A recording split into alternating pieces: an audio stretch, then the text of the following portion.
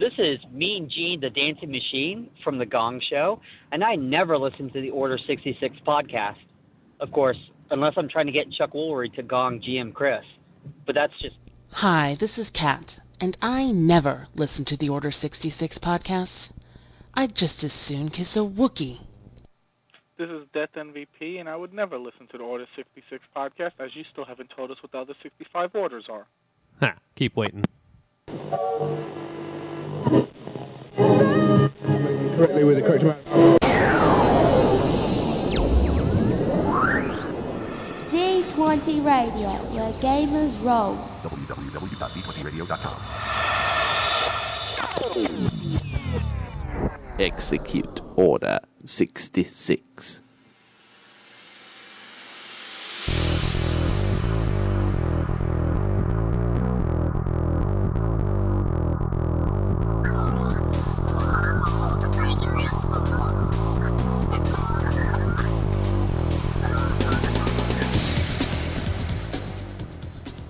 Well, howdy, Gamer Nation. It's Sunday, October 26, 2008. Welcome back to the show, episode number 39, the Order 66 podcast, and eagerly awaiting to step all over my words, as usual, GM Chris. What is up, Gamer Nation? I am GM Chris, and I am here live, recorded through the mighty airwaves of podcastdom, to come to you with my ever-faithful cohort companion and Jedi in training, Rebel sympathizer GM Dave. What is up, compadre? You know, it's Sunday. I went to the Cowboy game today, and they managed to beat the Tampa Bay Buccaneers. Yeah, I know. The vagaries of American football have not been kind to our Dallas Cowboys the past few weeks. Yeah, they managed to pull one out. Of course, it had to be against the team that I actually root for. Yeah. So go figure. Well, that's just that's the way it works. Yeah, that's just the way it goes, exactly. So anyway, all right, good to have you back, sir. Good to be here. Very good to be here. And we're glad you guys are here. We got an amazing podcast coming up for you. For those who may have just walked into the door for the first time, this is the Order 66 podcast, and it is entirely devoted to the glory of Star Wars Saga Edition role-playing. And before we kick things off, guys, we got a little bit of a pre-announcement. We are going to eschew our previously scheduled podcast planning. I know we were going to continue with our ultimate builds discussion, talking about the combat medic, the healer. But we have something a little more important to talk about. And we're going to get to what that is here in a sec. Oh, but, tease. You Good know, tease. Yes, suffice it to say, it's going to be an informational and action-packed episode. So grab your books and let's get started. What do you say, Dave? A veritable extravaganza. Yeah.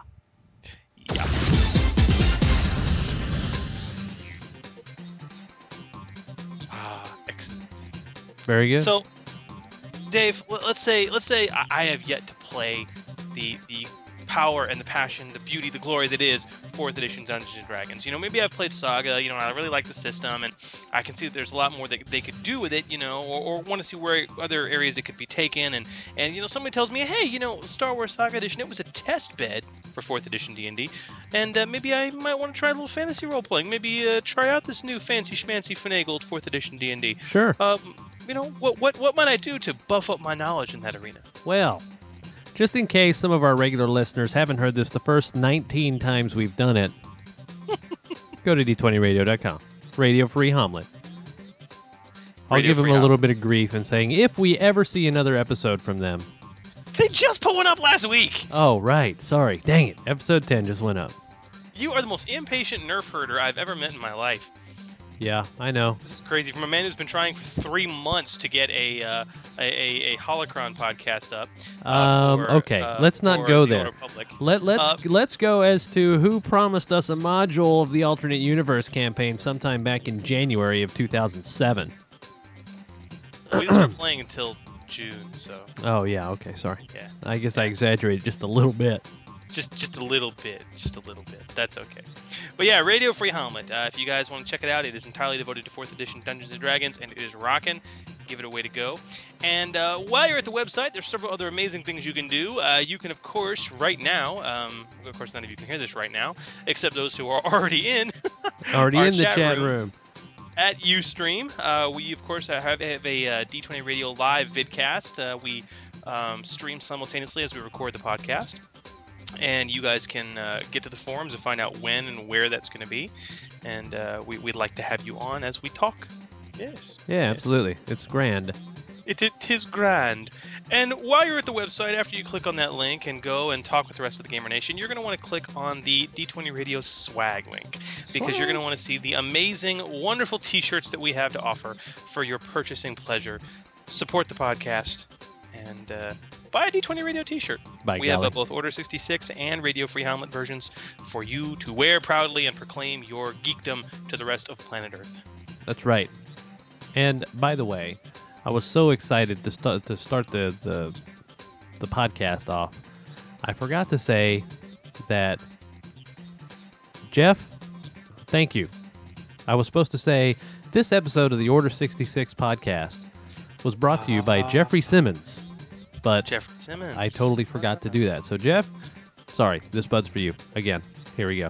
So yeah, those of you that have sent emails asking where the donation link went, I had another upgrade happen to the server that I didn't know about, and so it nerfed my my ads and my little banner stuff. Anyway, it's back, so it's there. So, Jeffrey Simmons, was it? Jeffrey Simmons. Jeffrey Simmons, you, sir, are a gentleman and a scholar. Thank you for supporting the Order 66 podcast. This episode is yours, sir. Yeah. Wahoo. And it's going to be a good episode. Yep. Well, continuing with announcements, there are a whole slew of juicy bits of web goodness that are out there now and available for you. Not a whole slew, but two that are very important. The first one, KOTOR Web Enhancement 7, is already up. This is insane. They're churning this crap out. It's wonderful. So go over to the WotC website and get a look at the stat block for the Cellcath Sasha. Wow. Thank you for that. No problem.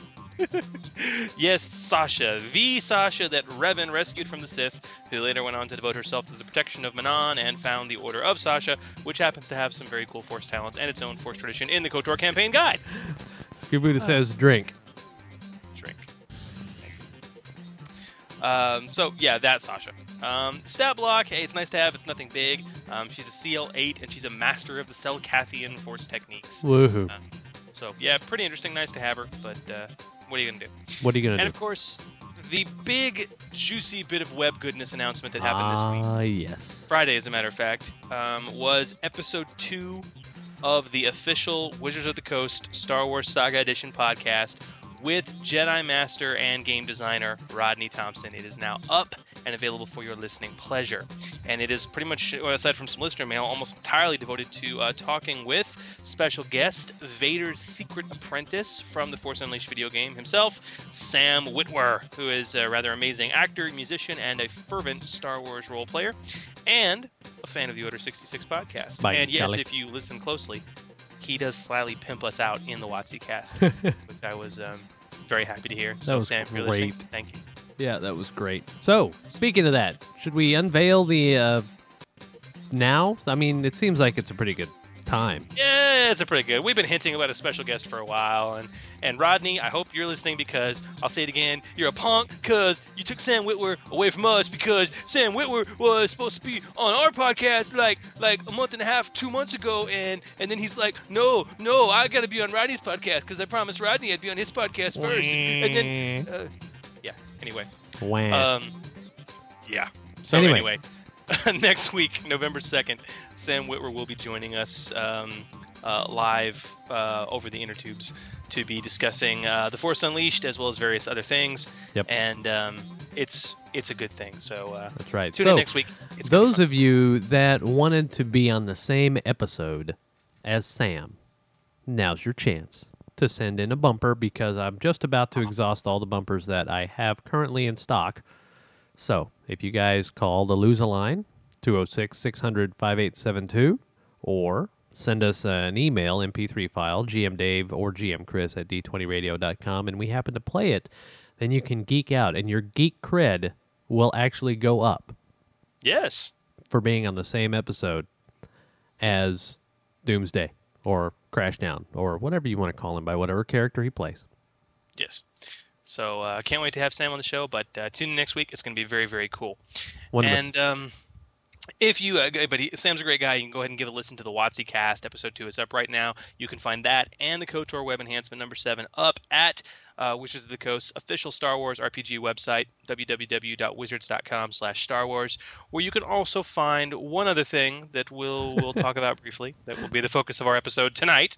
Vader's Secret Doomsdown, Zert says. Vader's Secret Doomsdown. That's great. Very so next nice. week will be, Order 66, episode 40, Unleashed.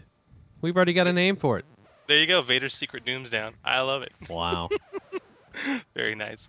The greatest. And I guess one other big announcement to make before we get started with the show, Dave, is I believe you and hey, well, wait a second. I need to restart the music then if we have another announcement. We have one more. It's a big one. Thank you. Yes. So we have to restart because it wasn't in my show notes and I totally forgot because it was my deal. Yes. Go figure. Well, Anyway. I will let you do the honors, sir. Mostly Joe is in the forum. In fact, he just unleashed Doomsdown there. Anyway, Mostly Joe and I have indeed embarked on the first whatever installment, episode, chapter, we haven't named it yet, of the Holocron. Yes, this is exciting.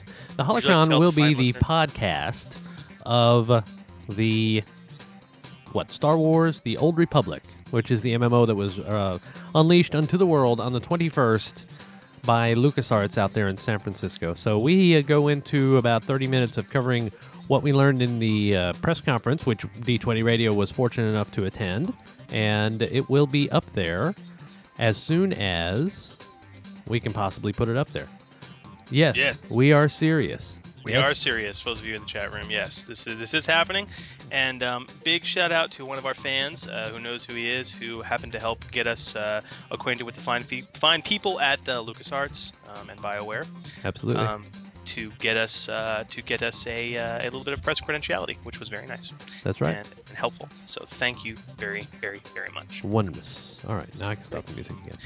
And before you kill the announcement, Ben, I got one more announcement. Hey. Dang. That's the 5th time I've had to fire that thing off. Our entire chat room is drunk. Yes, okay. Yeah, there you go. One more piece of errata. Last week on the podcast, we announced, of course, they released Iridonian Darkness. Yes. Iridonian Darkness is, of course, this brand new downloadable adventure on the Wizards of the Coast website, and it's incredible if you haven't had a chance to play it yet or read it if you're a GM. If you're a player, don't read it. Don't ruin it for yourself. It's wonderful. Right. Written by our good friend, Mr. Sterling Hershey.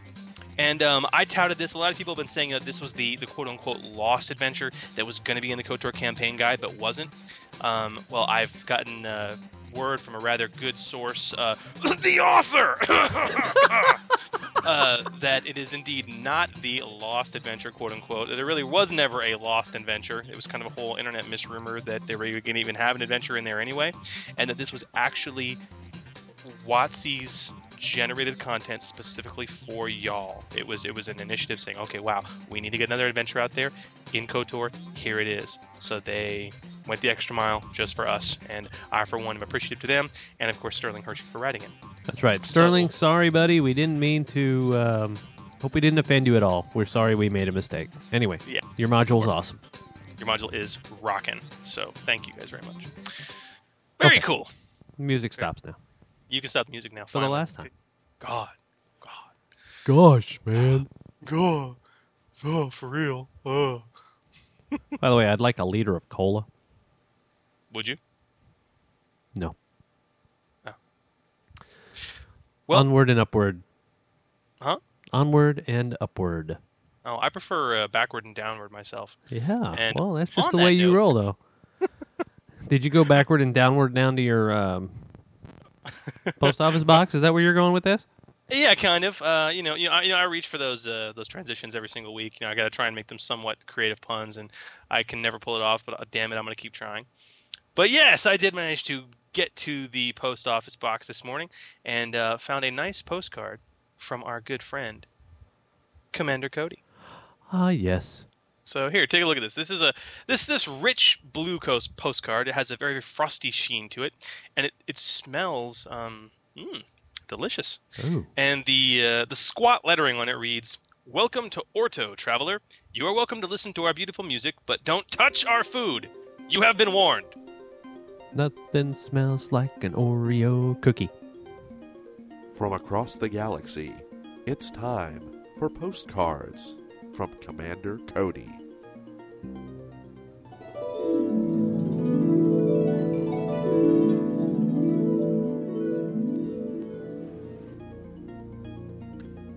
Dear GM Dave and GM Chris, the Clone Squadron and I continue on what will hopefully be the last leg of our journey to collect a musical troupe of extravagant proportions in order to wow the almighty Emperor Palpatine. We're trekking along the Outer Rim and have managed to assemble the services of a fine group of Bith, Chid and Kalu players and a rather young and vivacious Poloic singer. They may not have thought this trip was in their best interest when we took them on board, convinced them to perform for the almighty Emperor, but they do seem rather excited now, especially since we've stationed a pair of clone Spec Op commandos who are quite the music lovers in their quarters 24 hours a day. It's clear to them now that we're all music lovers of the highest order, and that's no doubt motive for them to practice. But we're still in search of one last piece to the group, a good Nalagon player. I'm not a huge fan of the red ball organ myself, but the clown who convinced us to get a Poloic singer was insistent that we needed a Nalagon section as well. I figured, he's not too different from me, I'll give it a shot. And the best place to get a good Nalagon player? Why, the frigid planet of Orto, of course. The chubby little blue Ortolans play the red ball organ like no one else. Something to do with their sensitive hearing, so I'm told. But we arrived in the Sluis sector yesterday, and have finally entered the Orto system. I've never been, but it doesn't look like I've missed out on too much. The world is very, very cold, with a thin layer atmosphere and very little precipitation. I understand the lack of density has led to some amazing cave formations under the crust, though. All this means that crops don't really grow here, and all the food for this world is found along the narrow equatorial strip. A few meters further from the sun, and this little world would be a dead zone. But the Ortolans have surprisingly managed to survive, though the creatures hoard and gorge on food whenever they get the chance. It's become something of a passion for them, actually. I'd seen Ortolans from a distance before, and thought they had rubbery blue skin, but seeing them up close, they're covered in fur. It's a short, velvety fur that is commonly dyed a rich blue, or so I've learned. Their natural fur color is grey, but since arriving on this planet, I've seen pink, green, and various other deep colors here, as well as the all-too-common blue. Astonishing. One thing I can say about Orto, the food is fantastic, if you can get it. The Ortolans seem to have devoted themselves to cooking in the same way they devoted themselves to music. Well, let me just put it this way. The worst Ortolan chef is better than the best field ration any day. Alright, chaps, we're about to interview several of the best organ players this little world has to offer, so wish us luck. Later, guys. Long live the Empire! Your friend, Commander Cody. And there he goes yet again. Cody had a cold, I think. You think so? His voice was very, very low. It was almost I don't know, almost half an octave, maybe. Huh. Well, that's kind of odd, don't you think? Yeah, maybe he's coming down with something. Maybe he'll die. Well, that would be unfortunate. It would be very fortunate. You're right. No, unfortunate. Oh, well, depends on your point of view, I guess. All right, scumbag, pay attention. It's time for mail call. Okay, before we get started. Yeah? In mail call, we have about a 4-minute segment that we're going to drop out. This is listener content that is going to become a regular fixture on the show. I don't know if we're going to put it in mail call just yet or if we're going to make our own thing. Anyway, it's like Star Wars humor, and I like it. I would like to make it part of the show. We are talking with Fiddleback to attempt to put together kind of an ongoing bit, so to speak, that will be in the middle of the show somewhere. We don't know exactly where we're going to put it, but anyway, without further ado, we'll see you on the other side. I thought this was great. You guys have a listen.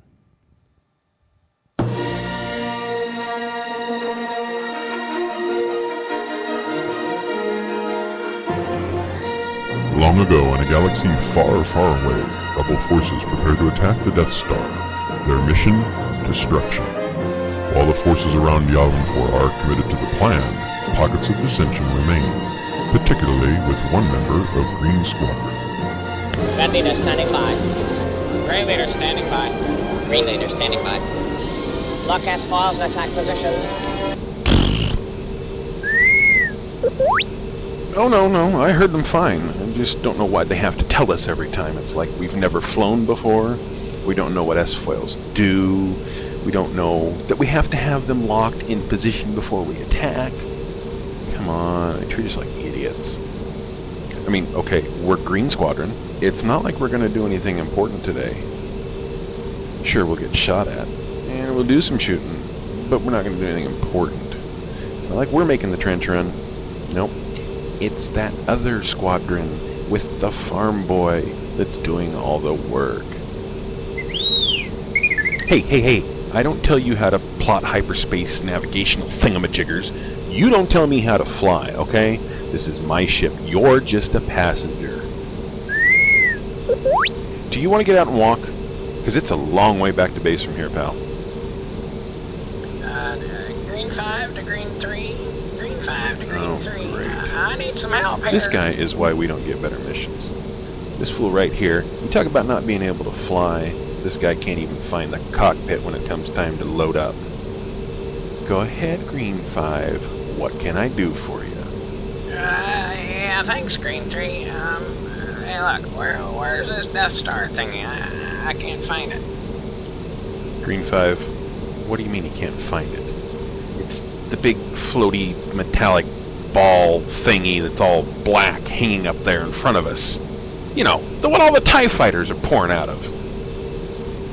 Yeah, I know that, but I can't find it. I don't see it anywhere. And actually, I can't see anything. I got no instruments, I got no controls, I got nothing here. Can you give me some directions? Oh yeah, I'll give you some directions, alright. Green 5, just like last week, you have to have your blast shield raised in order to fly. Oh yeah. I'm sorry about that there, Green 3. Okay, let me just, I'll put it up here. I swear, if I wasn't flying for the Alliance, he would be the first guy I shoot down. Hey, get Green 5, get your hands back on the controls. God dang. It's not like I'm the one who hired them. They just show up. The farm boy, he just showed up. The smuggler, he just showed up. This guy, he just showed up. They don't know nothing about flying. They don't know how to run a starship. They can't read the controls. They don't know where they're going. They couldn't find their butt with 2 hands. And they stick them in a ship and send them out here and expect us to win. I ask you, is that fair? I've got 15 years flying these stupid X-Wings. And they put me in Green Squadron. Is that fair? Crap, here they come. Fine, get the S-foils in the lock position. Let's get going. Come on, try not to die out here. Jeez.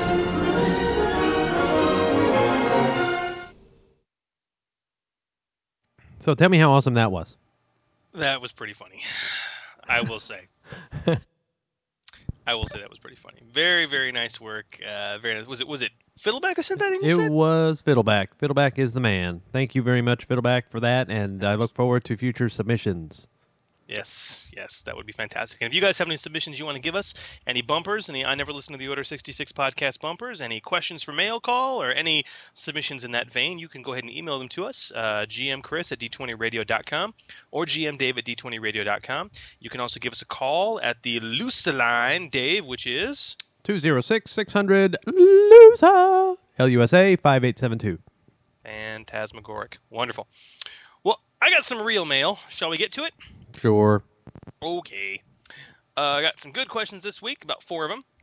Let's see. TDR Starfish over in Berlin PM'd me this past week with a question about a droid. Mein Führer. And he says, look at page 202 of the core rulebook. Now, there are the stats for the Viper probe droid, and there's a little detail I couldn't simply understand. the self-destruction. It says area attack +5, 4d6. Does this droid explode in front of himself so it could hit an adjacent character, or is that supposed to be a ranged area attack? I mean, it wouldn't make sense if it explodes in its own squares, would it? Okay. The answer, my good starfish, is located in the self-destruct system description on page 196 of the core rulebook. Read a little closely. As is stated, when a droid self-destructs, it is treated as an area attack from itself with a burst radius out from the droid. 2 squares per 4d6 of damage. So in the Viper's case, when he blows up, he destroys himself completely, as it says in the description of the self-destruct system, and he also makes an attack with a +5 bonus, which is the same for any self-destruct system out there, against the reflex defense of anything else within 2 squares of it. Okay? Make sense? If it hits, it does 4d6 of damage. Wahoo.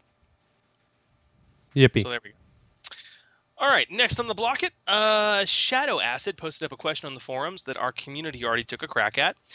He wanted to know, he said, I have a droid soldier PC in my game who will probably be taking levels in the Independent Droid Prestige class from the Force Unleashed campaign guide. I've been reading through the Prestige class to understand its capabilities better, and I came across the Independent Spirit class feature. The Independent Spirit class feature lets the droid PC gain a morale bonus to one of the droid's defenses, equal to half his class level, once an encounter. But it doesn't list a duration for the effect. Does it last 1 round? The rest of the encounter? I don't think it could be the entire encounter. That would be too uberific. Okay, well, sir, this ability, which for those of you following along is on page 48 of the Force Unleashed campaign guide, is listed as a reaction. Okay, as such, it provides a one-time bonus to a single defense against a specific single attack.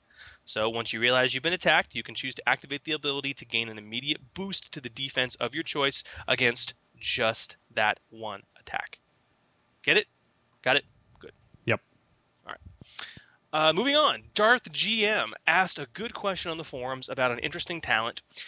He says, the Jedi talent Force Haze says that it lasts 1 minute but is dismissed instantly if anyone affected by the Force Haze makes an attack.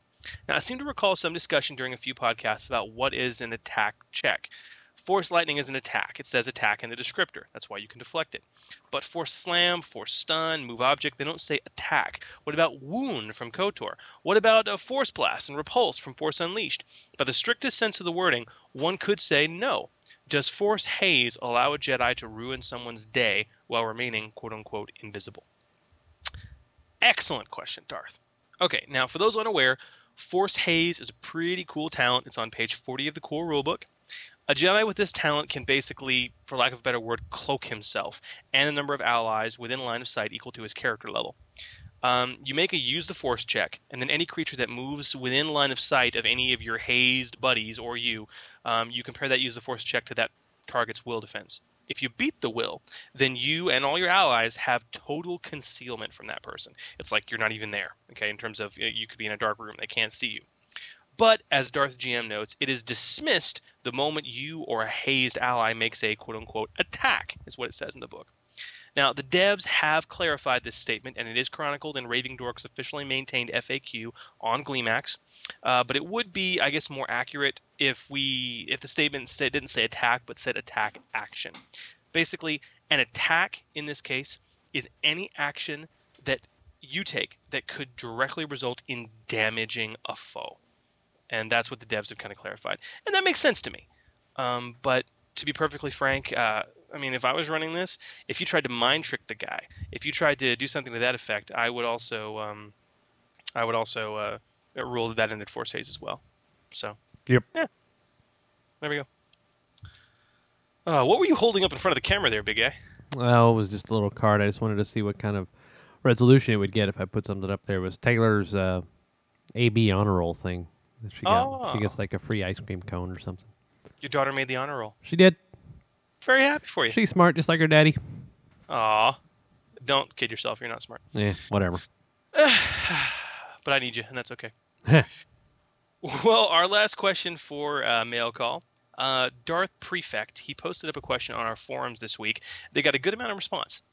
He writes, would it be possible for someone to use feats like power attack, rapid shot, or even melee defense at the same time as using a destiny point to score an automatic critical hit? Power Attack and Rapid Strike would both let you get huge bonuses to damage, especially with a two-handed weapon, for no penalty. The only exception would be if you were fighting an opponent with block. While melee defense will let you boost your reflex by a +5 without penalty, at least not if you don't expect to be making any attacks of opportunity. And unless I'm mistaken, all of these and probably more could be combined into a single attack, which would be guaranteed to hit and do double damage. By Raw, is this possible? And if it is, do you think it should be? I think getting an automatic critical hit is powerful enough without throwing all these other things into the mix, so I'd be reluctant to allow it in a game of mine, personally. Now, Dave, we had some crazy Destiny point goodness going on in our last home game session that you and I played in together. Yep. What do you think about this? I think that I did exactly that. I pulled out everything to maximize damage that I possibly could. And, what are you going to do about it? It's Raw. It is. And I don't see this too imbalancing, but let's talk about why. There were some really good responses posted up to our community, and I recommend going to d20radio.com/forum to take a look. And I share many of those fine opinions, but here's mine in a nutshell, okay? A Destiny point gives you a natural 20 on the die, all right? A natural 20 is an auto hit and an auto crit, period, end of sentence, per Raw rules as written, as you said, Dave. Regardless to any penalties or any modifiers or anything else to the roll. If you roll a nat 20, it's an instant critical hit. So yeah, legally, a character could pull out all the stops and then Destiny point it. All right. Now, considering, and here's where the balance issue comes into play, okay? And we get to the meat of the question: should this be allowed? Considering how rare Destiny points are, I would honestly expect nothing less from a good player, such as yourself, Dave.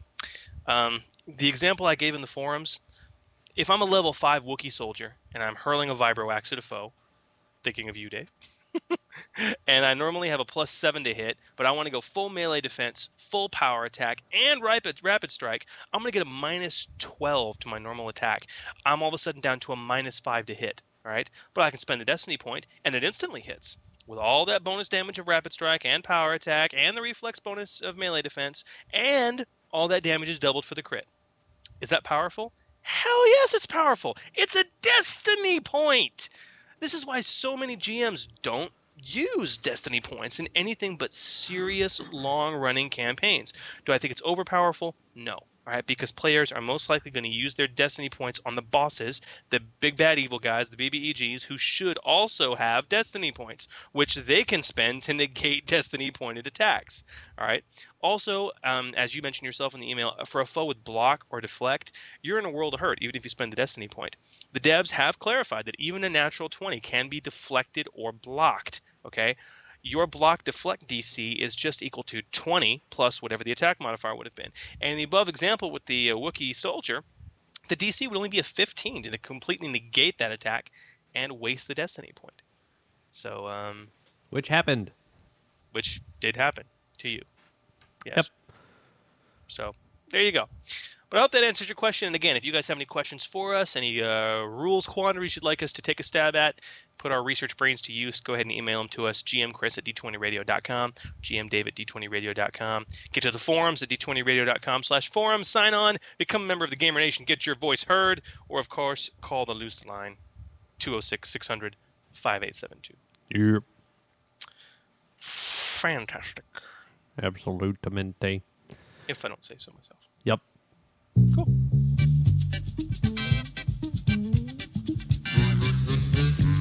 Hey, welcome to Watto's. This is Watto for Watto's Bargain Basement, and I want you to come on down to Tatooine this week for our big special sale.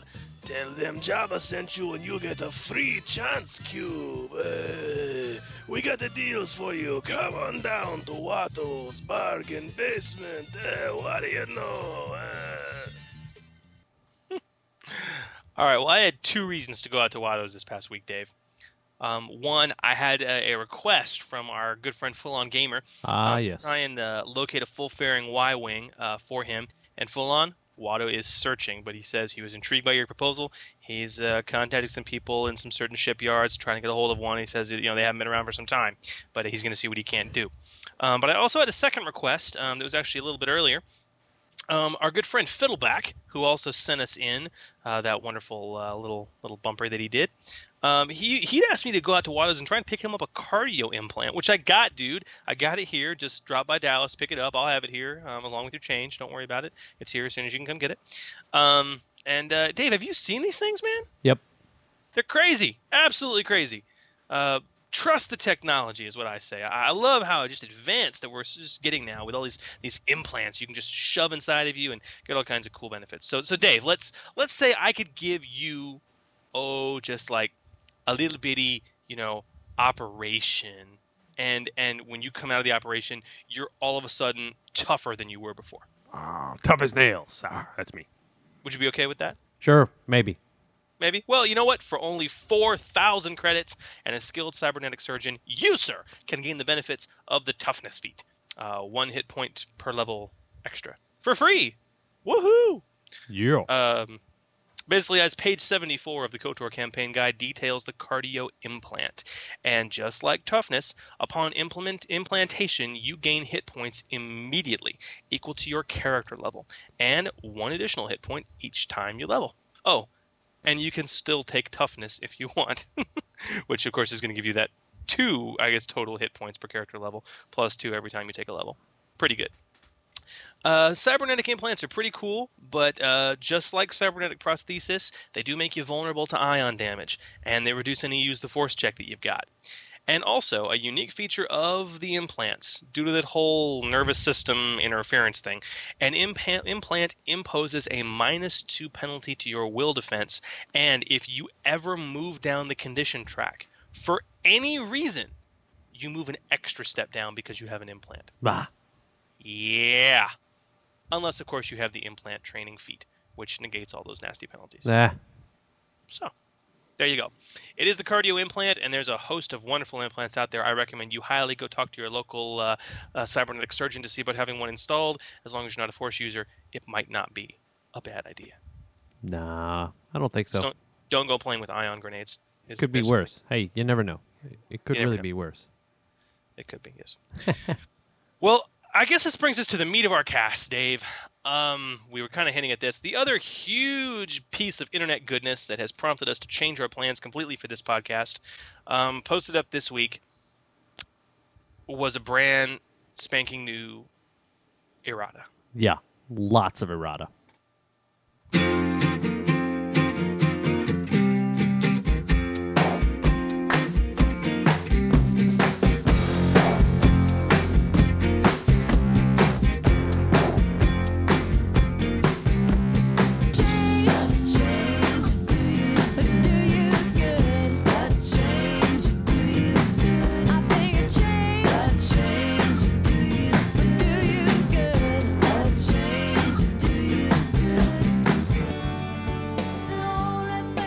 So, we're talking about change, are we? We're talking about change. When change will do you good, because there's been some change. All right, Nerf herders. The Star Wars Saga Edition world shook this past week with the, in my opinion, long overdue list of errata and quote-unquote clarifications to the core rulebook that changed a lot of stuff. The full errata/clarifications can be viewed in the downloads section of the official WotC Star Wars website. Again, www.wizards.com/Star Wars. And the new rulings and changes in this update were so, I can't say it another way, game-changing. Yeah. That we had to interrupt our regularly scheduled podcast and talk about them. And talk about them we will. Now, we will not be talking about all of them. No, sir. All in all, including the short list there was before the massive update, there are over 120 bits of errata and or clarification listed to the core rulebook. We're not going to talk about all of that. We are going to be highlighting the ones that have changed prior rulings, clarified some really thorny issues, or simply flat out changed the way things work. All right. So I don't want an email or a post after this cast saying, but GMC, you didn't talk about how Han Solo's stat block got updated. You know, that completely changes the game. Or how could you not talk about this? Or how could you not talk about that? Look, this is just a glimpse at the really hardcore stuff in there, in our opinions. Okay. We highly recommend that you go to the website and read the damn thing yourself. Do what I did. Print it out on 9x9 paper, if you're so bold, and bind it, all right? Keep it with your core rulebook. So, let's get going. We're not going to go in order, and I apologize for that. for those who are going along in the errata as we go through this episode. But we've decided to group these by category, so to speak, and I think that makes a little bit of sense. Yeah, Dave? Yeah, that's me. Yeah. Okay. I'm a categorizing fool. What do you want to talk about first, dude? There's a lot here. What do you want to talk about first? I want to talk about D&D. Okay, wrong podcast. Okay, all right. Shoot, I'll talk about Star Wars minis. Not wrong podcast. Shit. All right, let's talk about the Force. Let's talk about the Force. Okay. That sounds like a plan. Yeah. All right. Force powers and Force-y stuff changed a lot with this errata. So let's talk about the various things that changed relating to the Force. First and foremost, the use the Force skill. Page 77 of the core rulebook. Ooh. Okay, this flips me out. I'm excited about this. Okay, get this, Dave. You know the move light object application of the use the Force skill, where you can like lift up a small rock or whatever and throw it at something for a d6 of damage. You know. Bah. You're familiar with that, I take it. Of course. You know, Luke in the Wampa cave, reaching down and pulling that. Yeah, we had to actually do that in a game run by a very poor GM that put his guys up on a cliff, and all we could do was really pick up the guy's guns and throw it back at him with move light object. That's all we could do. Yeah, I know. Yeah, I've heard of that. Yeah. Yeah. Well, in any event, now the move light object application of the use the Force skill now lets you treat the projectile you hurl as a ranged attack for the purposes of talents and feats that interact with ranged attacks. Okay, what does that mean?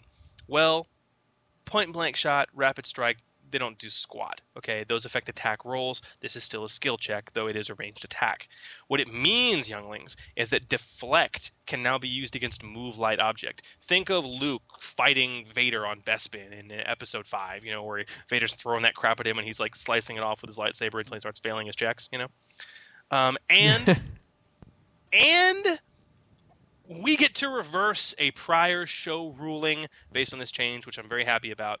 Yep. You can now, thanks to this, use sneak attack and dastardly strike with move light object. You bastard!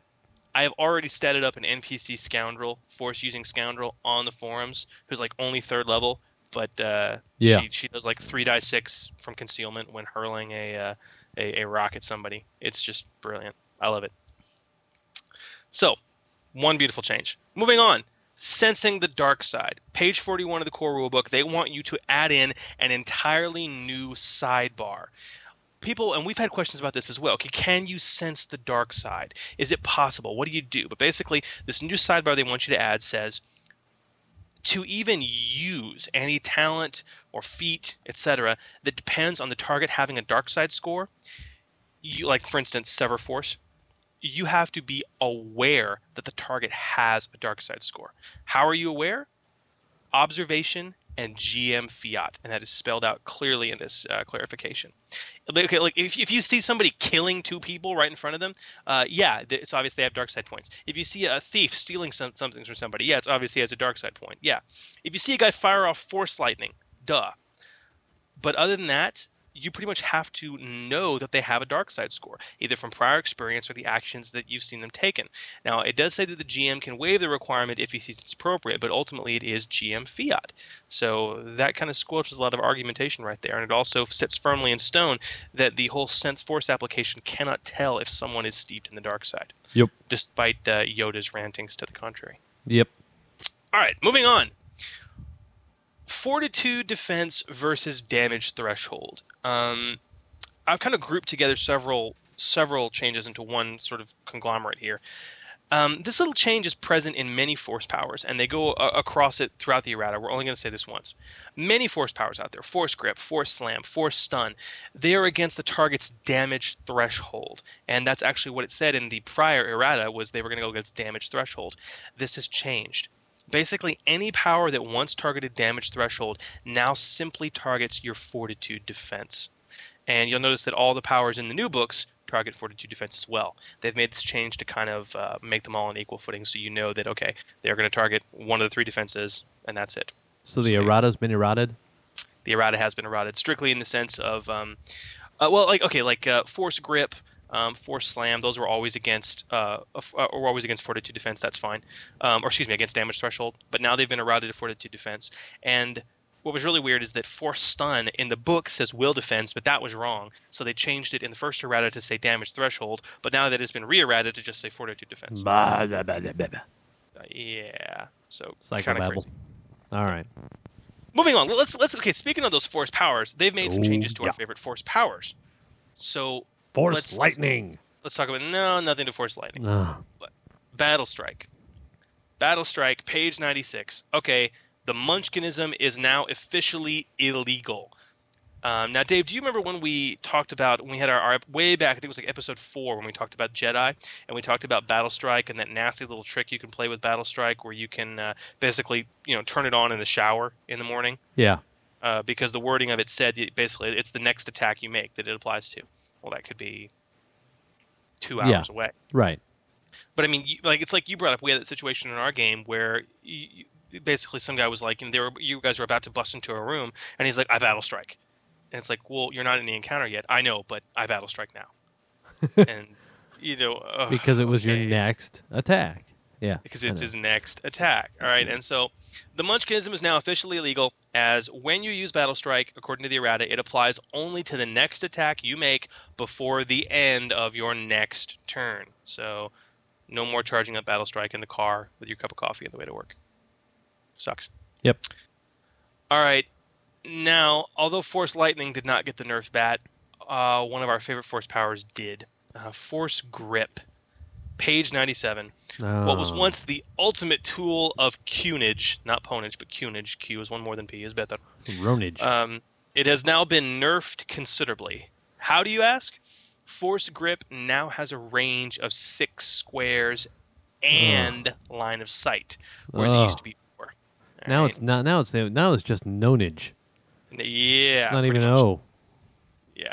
Not even sense surroundings is going to get you around this one. You have to be within 6 squares of the target, and you have to have unobstructed line of sight to them, which really sucks for those of us who liked using it to just kick the crap out of things.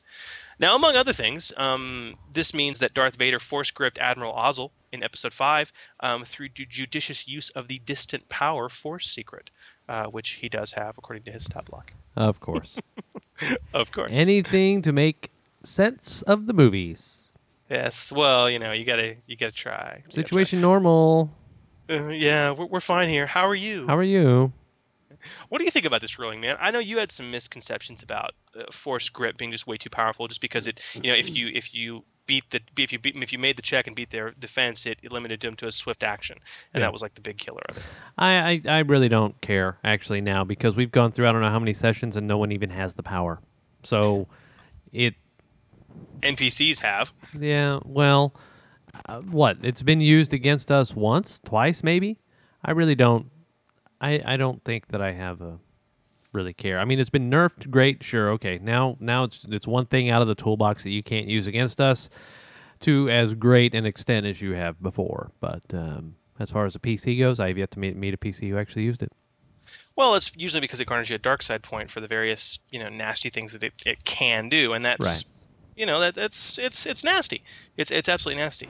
But yeah, according to the errata, it is now 6 squares. I'm reading it right now. 6 squares and line of sight. All right, moving on.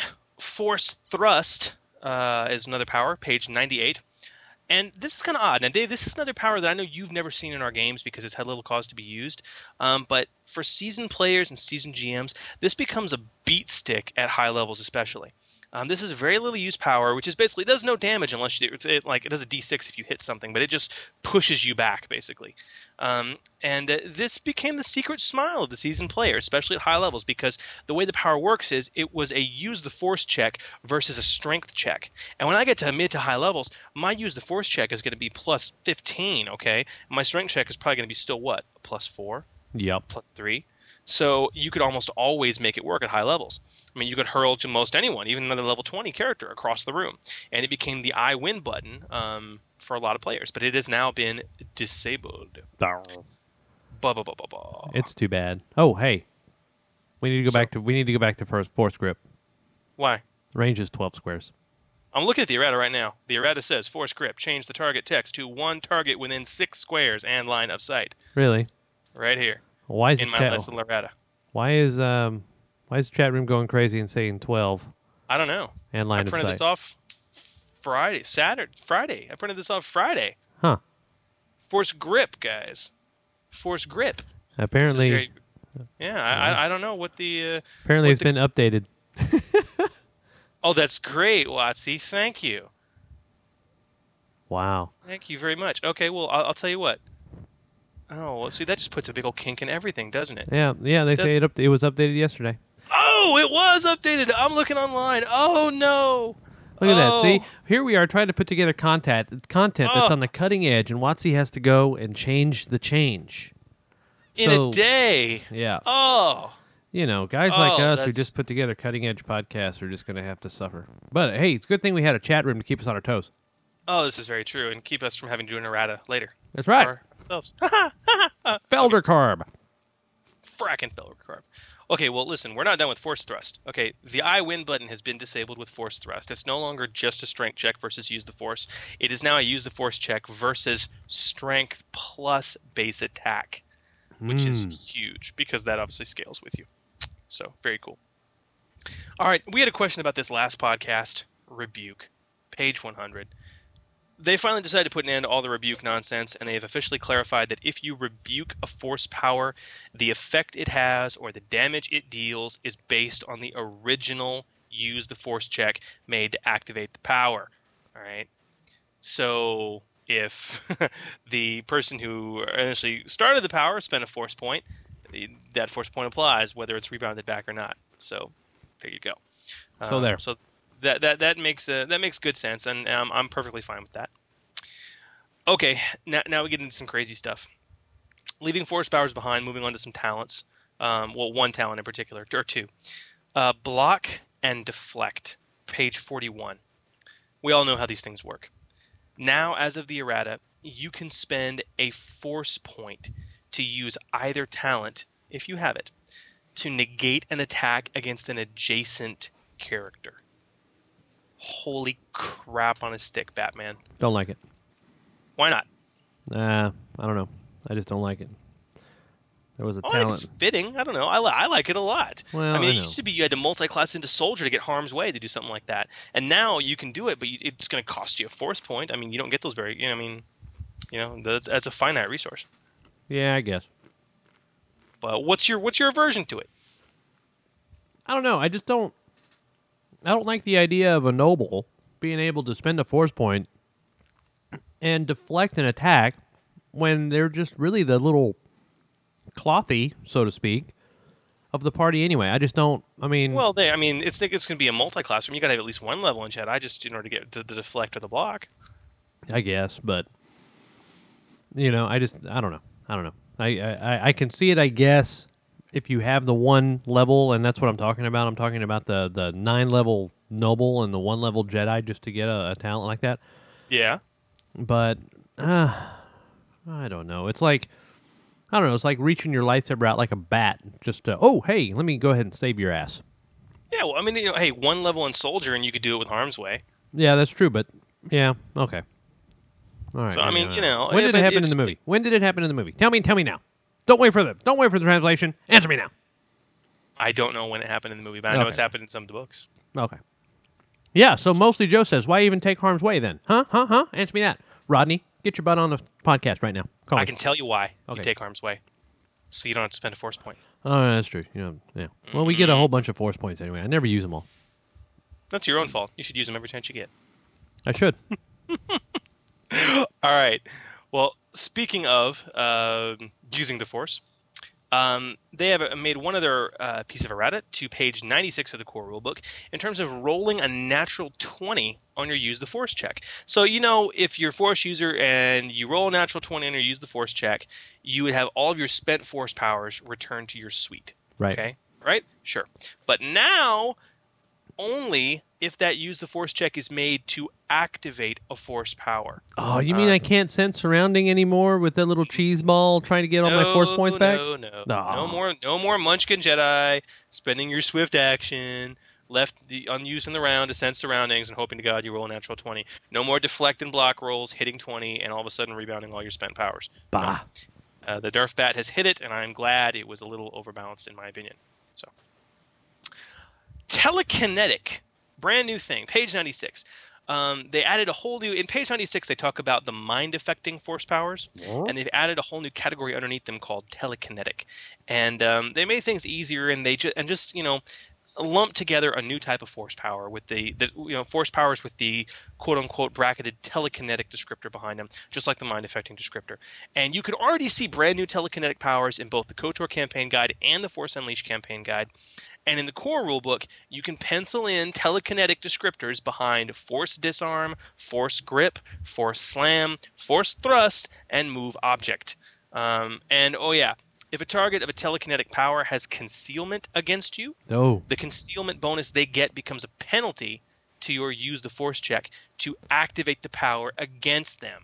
Unless, of course, you sense surroundings to avoid concealment. Yeah. Which is very cool. But this brings us to Telekinetic Savant, Force talent on page 100.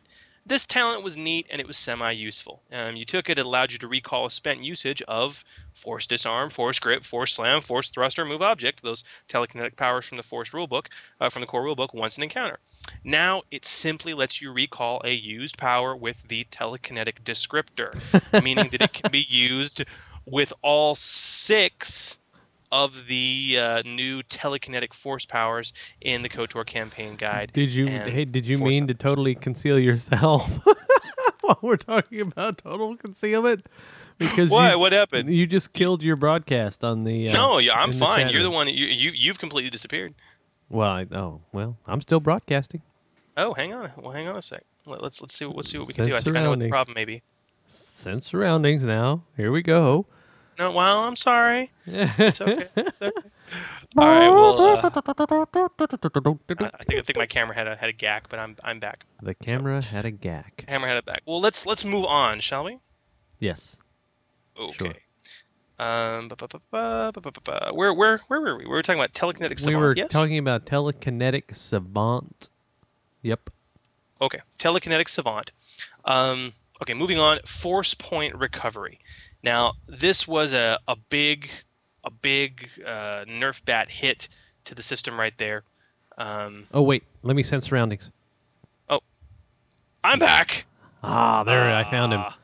I'm back. Yes, I'm back. Sorry, chat room. Force point recovery. Absolutely huge. Page 102. Now, Dave, if you recall, we talked about force point recovery when we talked about Jedi Knight as one of those force techniques that you're going to want to take over and over and over again. But because basically, if you take it, you can, at the end of the encounter, you regain a spent force point. Right. And you can take it multiple times. Right. So it became almost ridiculous. You have guys that would munchkin up on this and recover 4 force points at the end of the encounter. Right. Right? Now, it can no longer be taken multiple times. Oh, it hurts. It hurts. Uncle Owen, make it stop. It hurts. Yeah, power converters. Oh, it hurts so bad. So yeah. In my opinion, I think that was a needed nerf. It was really imbalanced. You have guys that would recover literally 3 or 4 force points at the end of the encounter. Yeah, it sucked. It sucked. It was horrible. Yeah. So great. Serenity now. So, Serenity, yes. Page 220, Serenity, the Jedi Master Class feature we talked about where you do the Qui-Gon thing and you come out of it and you automatically score a natural 20 on your next use the Force check or attack roll. They have now clarified that you are completely helpless and cannot perform any actions whatsoever while you are in Serenity. Yes. I mean, that's a big deal that because you have sense. these guys that would totally makes go sense. into Serenity and do stuff. Yep. So, totally makes sense. Very, very, very nasty. Very, very. Yeah. Okay, well, let's leave the Force behind and talk about some other talents. Well, one in particular that got a good clarification and makes a section of our podcast last week completely obsolete. Nullifies it. Nullifies it. Fool's Luck, Gamer Nation. Page 46, the Scoundrel talent from the Fortune talent tree. Finally, the house rule that we mentioned last episode is no longer a house rule. Yep. Sigh. Rodney, really? I mean, you could have saved us the airtime, dude. Sheesh. God. Fool's Luck's previously unnamed bonus, which would of course stack with anything, is now a competence bonus. And this, among other things, means that Fool's Luck no longer stacks with skill focus, because it's also a competence bonus. Right. Force Monkey, Scoundrel, Munchkins, begone! GM Rodney has banished thee! I don't know where that came from. I'm not sure either. I liked it. Let's move on. Okay. Wow. Are you in a hurry or something? No. Just Fine. bad radio. Is it? Bad radio. You're bad radio. Bad. Yeah, you're too. Your mother. Yeah. Your mama. Okay. Moving on. Feats. Feats have changed quite a bit. Acrobatic Strike. Page 82. Poor GM Brev. Poor GM Brev. GM Brev actually cried over this when I shared the errata with him at lunch this week. Okay, this was the most hotly debated change in the rules, and it has been the huge nerf bat used to beat Acrobatic Strike into submission. The +5 bonus that it used to provide to attacks after tumbling to avoid an attack of opportunity is now only a +2. In my opinion, I think that was highly justified. Acrobatic Strike was way too powerful. I mean, well, look, Dave, you have a character with power attack, okay? Yeah. And you'd actually entertained at one point going into Scoundrel just so you could train in acrobatics so you could get this feat. Right. So, I mean, because you can take a -5 to hit, get a +10 to damage with a two-handed weapon, and then have that penalty totally negated By the with acrobatic this strike. feat. Yep. Yeah, so it's almost stupid. Yep. So I'm really glad they nerfed it. Yep. I like it a lot. Me too. Me too. Me three. Burst Fire. I have another player in our campaign, the Mandalorian, with the big gun, who absolutely loves his Burst Fire. Page 82 of the core rulebook. Okay, this ruling is not going to affect too many players, but it could affect some. So, okay, Burst Fire, basically what you do is you make an auto-fire attack, but it doesn't target area. It basically targets a single creature, and it does an extra 2 dice of damage, but you take the same -5 penalty to hit. Yep. Well, now, if you don't have a strength score of at least 13 and you attempt this, that becomes a -10 penalty instead of a minus. Yeah. Unless you're talking about vehicle weapons, which makes sense. No. Strength shouldn't play into vehicle weapons too much. Yeah. So there you go. And along that same lines, page 88, Rapid Strike and Rapid Shot. Very similar nerf. Rodney himself hinted at this when he was on with us in episode 12, way back when. And it was even updated in Jedi Counseling, but now it is canon, younglings, per the errata. A strength of 13 is no longer a prerequisite for Rapid Shot, and a dexterity of 13 is no longer a prerequisite for Rapid Strike. But if you don't have at least a 13 in that score, the little -2 penalty you take for the rapid attack becomes a -5 instead, unless you're using a vehicle weapon. Right. So, I really like this. I mean, it really sat uneasy with me at the time when Rodney first talked to me about it. But as I've played more just in the past 6 months, I've really seen where this could make sense. I don't see strength or dexterity, or excuse me, I don't see dexterity playing, strength playing a role in that vehicle weapon with rapid shot. It just doesn't make sense for me. Right. So Right. I see the nerf. I see why it was done. Sure. Big other changes. Let's see. We've got. Let's go into some skills and then move into some combat mechanics to round things off. Skills. 2 huge changes. Jump. Another thing GM Brev got happy about. Jump. Page 68. In the falling down section of the jump skill, it used to be that if you succeeded a DC 15 jump check, you could reduce your falling damage by 2 squares, 3 meters basically. Okay. Now, for every 10 points by which you beat the DC, you reduce the damage by another 3 meters, another 2 squares. So now Surge has a whole new meaning. If you spend a force point and max out and get a max roll in your jump check, and max out, use the force check, okay, and spend a force point, you can get like a +40 to your jump check. And that means if you take 10 on your jump, you're looking at a 50 of a jump check, and that alone is going to negate, you basically are going to be able to fall about 10 squares, 8 or 10 squares with no damage whatsoever. And, that's a rather long fall to just not take any damage. So with that ruling, it really makes Surge have a lot more value, and I like it. I mean, I'm sorry, I don't think you should just reduce 2 squares. If you make a better DC, you should be able to negate more damage. So I like it. Yep. All you that have Serge. You like Serge. Serge. Hello, I'm Serge. Do you remember Beverly Hills Cop? Of course, yeah. I was going with the lemon twist. Yeah, absolutely. Yeah, of course I the remember. lemon twist. It's wonderful. Bronson Pinchot. Where the hell did he go? Dude, I saw him on. He was like the president's assistant or something, carrying around the little book, and it was in a movie, and I don't remember what it was. Really? Yeah. I really don't remember what it was. Doggone it. That's pretty cool. Another thing too that they made about the it's not really in the jump section. It's about it was later on in the falling damage. They also cap falling damage at 20 die 6. Oh no! You know what? It was. Oh, dang it! Honor, Medal of Honor went to Meg Ryan's character, and she died. Are you still talking about Bronson Pinchot? Yeah, and she flew a helicopter, and it was called something. It was it was a Denzel Washington. You know, he was a tank guy, and he like blew up his best friend Voilar. See, I can remember that. I can remember that. Okay, Courage Under Fire. Thank you very much. Courage Under Fire. Okay, so apparently Bronson Pinchot was in Courage Under Fire. Thank you for that 4 minutes of wasted And he was on the Surreal Life too, by the way. That does not surprise me. Yeah. Thank you, Skibuda. All right. Okay. Well, Mechanics. moving on. What mechanics? Mechanics, page 70. This is actually old errata. It was in the errata before this big update, but nobody knew about it. So I think it's important to talk about it. From half the in-game debates I've gotten into, nobody knew about it. Now, as far as mechanics goes, when you jury rig something, aside from moving it 2 steps up the condition track, you also give it a dyad of hit points, which is important. That wasn't there before. So basically, you're moving things up the condition track, but it's still at 0 hit points. Doesn't make sense. And you can finally aid a mechanics check if you're not trained in mechanics. Yeah, baby. And that's a big deal. So especially if you're a Wookiee. Especially for a Wookiee. Especially for a noble. So there you go. All right. Cool. And the last few things to touch on.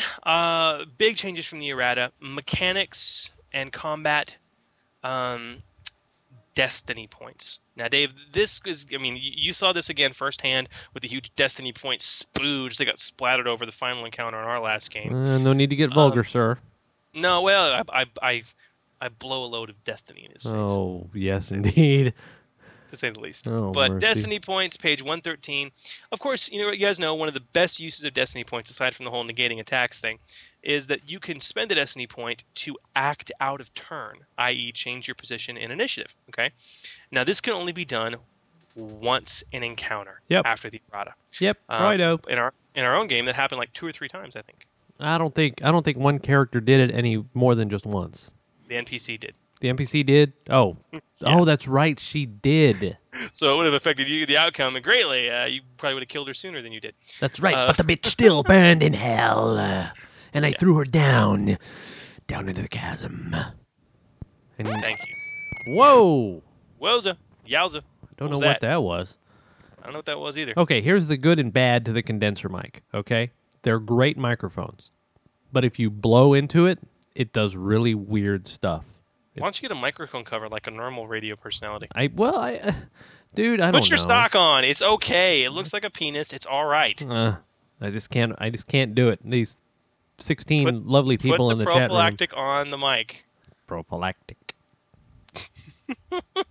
If it'll stop that crap. Okay, reactions. All right. Reactions. Once again, we're reversing a prior ruling. Page 144, reactions. Thanks to this clarification, per the errata, you can now only take a single reaction to any one action or effect. Okay. Now, where this really plays is you would have guys that would try to rebuke something like Force Lightning and then fail, and so then they try and deflect it. Okay. Now can't do that. You got to pick one or the other. But the Munchkinism came in where, I know you and I were talking about this. This really nixes the whole, I deflect the same attack twice thing. Ah, yes. Because I star 69 you. I star 69 you back. Yeah. Because you had guys that per wording, these rules lawyering munchkins that would say per the wording of deflect, it just says that you can do this and you take a -5 penalty each time to deflect. Yeah. It doesn't say you can only attempt to try it once. Right. So it's like, I deflected, you failed. I had to try again. Well, you can't do that. Yes, I can. The book says I can. So Yeah. now you can't do that anymore. The book only says you can if the GM is a moron, and I am not. Therefore, you cannot. I'm not. So there we go. Hello, Darth Kramer. Oh, Darth Kramer jumps up on my shoulder. Oh, hey, we have Cat in the video. We have Cat in the video. Very nice. Get the pussy out. Whoa. Yeah. Oh, mercy. I'm afraid that I'll have to... The BBC would like to announce that the next scene is not considered suitable for family viewing. Okay, there you go. You just put that at the start of all of our shows. Now I'm free to say things like penis and prophylactic and, Oh. go for the full Monty. Your microphone looks like a cock. Well, see, look at that. Outlaw 90. This is pretty classy. Yeah, what are you gonna do? It's just we're a classy program. We are not meant for the young at heart. I mean, we are meant for the young at heart. We're just not meant for the young of ear. The young of ear. That's right. So, Zarissa, it's a little bit too late to tell you not to let your kid listen to it, but don't. Don't. Okay, moving on. More in the mechanics combat front. Huge changes. Charging. I know this affects you a lot, Dave. Page 152. Now, similar to 4th edition D&D, after you charge, which is standard action still, it ends your turn. Yep. Which I really like, because it gets away from that whole scenario. Remember, what was it, like episode 14 or 15, we had that person call in with write in with the... charge and then he'd withdraw, charge, withdraw, I mean, now that trick can't be done, because charging officially ends your movement. Thank you for playing. Thank you for playing. And also, they officially now say it, you cannot use acrobatics to tumble as part of your charge. Oh, well. It happens. No ifs, ands, or buts. It is rules as written. Yep. Too bad. So sad. So sad. Okay, moving on. Area attacks. Area attacks. Page 155. Firstly, there's two big things here. Firstly, aiming now provides 0 benefit for an area attack. So if somebody has cover against an area attack, aiming shouldn't provide benefit. You really can't aim with an area attack. That makes no sense whatsoever. But people were using it because it was rules as written. But now, aiming provides no benefit. If they have cover, they keep it. Wahoo. But this is the big change, which would have affected y'all's game quite a bit. God, a lot of this stuff really would have changed how we play things in our last game, if I'm not mistaken. Yeah. A nat 20 on an area attack, whether it be a grenade or a flamethrower or anything else, a nat 20 on an area attack does automatically hit. It is a nat 20, but it does not deal double damage. So if you crit with an area attack, you no longer deal double damage with it. Yep. And that's huge, because you guys got hit with a crit grenade. Yeah, I remember that. First round of the BBEG encounter. Yeah, I remember that. And I thought in my head, grenade shouldn't be able to crit, but I guess now it can. It doesn't make sense. Yeah. So there you go. I mean, I can see an instant hit, but not double damage. There you go. All right. There you go. Moving on. Okay. Stuff to do with vehicles. There were some really interesting changes here. Vehicle damage threshold, page 169. Holy crap. A whole new rule altogether that is going to make vehicle combat a lot more lethal. All right? Check this. If a vehicle takes damage greater than its damage threshold, the amount of damage above the damage threshold is divided in half and is applied to all characters in the vehicle. That's cool. Anytime. I like that. Not just when the vehicle is destroyed. It used to be just when the vehicle was destroyed, that they would take half of that destroyed damage, basically. But I like it too. It makes a lot of sense because if you get to take a hit hard enough, you're going to get knocked around, and that impact is going to transfer. And I really like it. And if you're dealing with a vehicle like a Star Destroyer that has a damage threshold of 8 million or whatever it has, it's insane. It's highly unlikely that any damage is going to get past to anyone inside because the thing is so darn massive that it just absorbs all the impact. Right. It makes sense raw and it makes sense mathematically. I like it a lot. So there you go. I like it a lot. I like it a lot. Vehicle collisions, page 173. Holy crap. A whole new rule altogether that is going to make vehicle combat a lot less lethal. In vehicle collisions, as long as the vehicle provides cover to those that are on board, all damage the occupants take is now reduced by the vehicle's damage threshold. So if I'm in a shuttle that gets rocked and I end up taking damage, it is reduced by the vehicle's damage threshold. It's kind of the inverse of the above ruling, basically. So if something does affect me directly, the vehicle's damage threshold reduces that. There you go. I really like that. And lastly, one final amazing piece of errata to talk about: droids. There was a lot of droid errata in here, a lot of stuff dealing with stat blocks. But in terms of PC droids, droid traits, page 188, they now spell it out. A droid has no con score. As such, a droid does not ever gain an ability bonus to a con-based skill check, and they can never, ever take a feat or a talent with a con-based prerequisite. So if you're a droid scout, you're out of luck. No shake it off for you, no matter what. So that's the official ruling now. The only time that strength ever factors into a droid's non-strength based skills is they do apply strength to their fortitude defense, but that is it. Period. So end of story. End of story. So there we go. That's it. And I kind of like that ruling. So that's it. All in all, personally, I know you had some disagreement, Dave, but I agree with pretty much every change they've made. I think the game has been improved as a whole as a result of that, and that makes me really excited. But, I mean, people are going to be penciling a lot of stuff into their books, for sure. But I recommend keeping the errata with you if you can. Actually, I recommended keeping the errata with you, except for the fact that they want to go ahead and change it every 24 hours or something to that effect. Or something to that effect, yeah. Yeah. Well, we'll talk to Rodney about that, see what we can do. Yeah. So, what are you going to do? Yeah. What are you going to do? So, well, there you go. But I like it, so you guys should definitely take a look at it. And thank you, Rodney. Thank you, Watsy, for taking the time to finally get that up there. It's really crazy. This is one of the reasons I'm finding that I love this game based on the game that it is. I love this game based on the mechanics, Dave.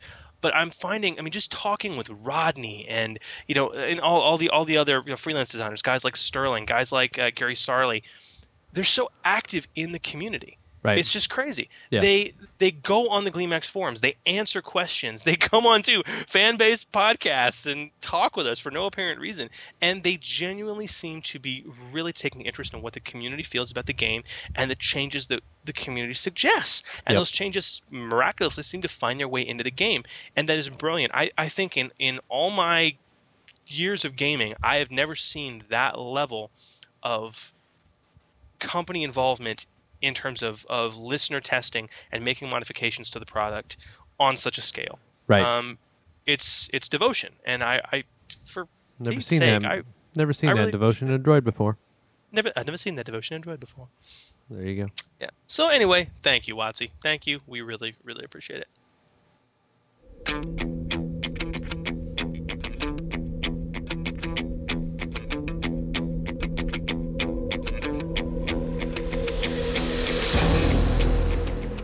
D20 docking bay, hosers. When it don't be making sense, we be making sense of it.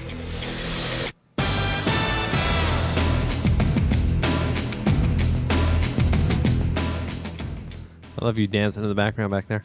Oh, that's me. Yeah, dancing in the background. Cool song. Well, TK421 is unavailable at this point in time. He is on assignment, and we wish him well. I'm sure he's fine. I hope so. I hope so. I hope so. But we're going to move on with the D20 Docking Bay, where we answer Thorny Rules questions. And this D20 Docking Bay is thanks to Jedi No Eyes, who asked on our forums about the Dark Rage Force Power. And he posts thusly. He says, I don't know if this has been posted before, but I'm curious as to what you guys think on this. I was wondering what skills and actions per raw can and can't be done while under the influence of this power, Dark Rage. While the rage description in the Wookiee racial abilities, it lists a few skills, I'm not sure if these two rages are similar or not. Looking forward to any clarification you guys can provide.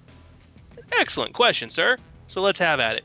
Let's talk about Dark Rage, alright? Great force power. We talked about it in our Dark Side podcast.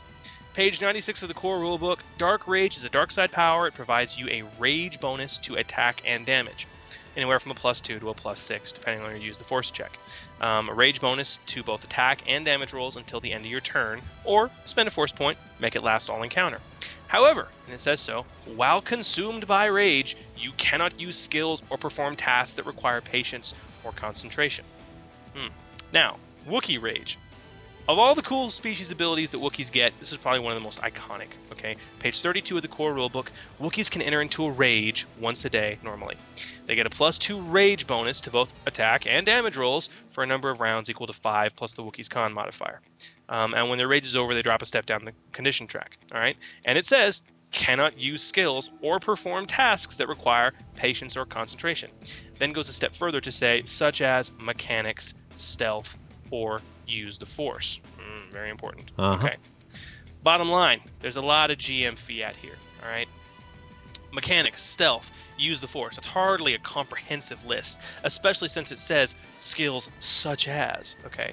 Personally, if I was ruling this, I would toss in use computer, knowledge, survival, yeah, pretty much any skill except for jump, climb, swim, perception, initiative, and acrobatics, all right? Question is, does that list apply to Dark Rage? I mean, use the Force especially could be crippling to a Dark Force user. Considering they both provide a Rage bonus, and they both have identical wording when talking about using skills and performing tasks that require patience and concentration, I would rule yes, that it does apply. Is that ruling official? No. No. There has been no official ruling yet. Does it make sense and help nerf a potentially broken power? Yeah. And that's kind of where we leave with that. So I hope that explains things a bit further for you, sir. And that's kind of my ruling on that subject. And if you guys want to disagree with me, post your own opinions up there. Call me a nerf herder. Call me a punk. I really wish more people would do it. Only a couple have had the balls to do so far. And we've had some great discussions on the forums at d20radio.com/forum. Go ahead and email us as well. GMChris at d20radio.com. GMDave at d20radio.com. Call the loser line. Get your voice heard. Yep. Because we want to hear it. So there you go. Well, I think it just about brings it into our cast, Dave. I think it does too, as a matter of fact. I am so much looking forward to next week's podcast that we finally get to talk to Sam, and we finally get to release the Shroud of Secrecy. Ah, yes. That will be nice. So I can't wait, guys. Tune in next week, and until then, thank you for listening. We wish you peace, love, and good gaming. That's right. And keep those dice a-rolling. This is Zuppy, Jedi Apprentice from the D20 Radio forums, and I discovered the true power of the dark side by listening to the Order 66 podcast and GM Chris. What is thy bidding, my master? This is GM Brev, and I never listen to the Order 66 podcast. And in about 7 months, I really won't have time to listen to the Order 66 podcast, as my wife and I bring a new Jedi baby into the world. All right, let's hope they're not twins. I don't think I can handle Luke and Leia. Bye, guys.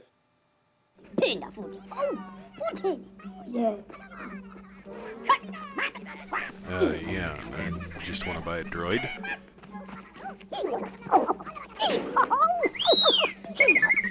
Nice, but have you got anything that's cheaper? Whoa, that seems dangerous. Next. Oh, come on, guys, get serious. I'm gonna head over to the Sand People if you don't have anything.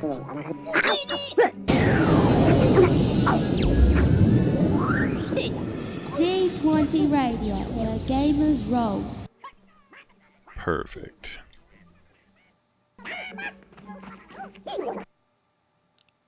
D20 Radio, where gamers roll.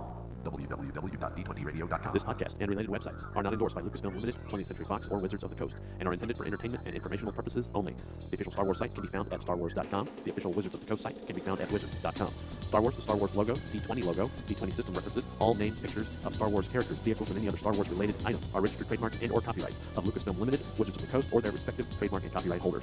All original content of this podcast and its related website, including graphical, textual, audio, and visual information, is the intellectual property of the Order 66 podcast.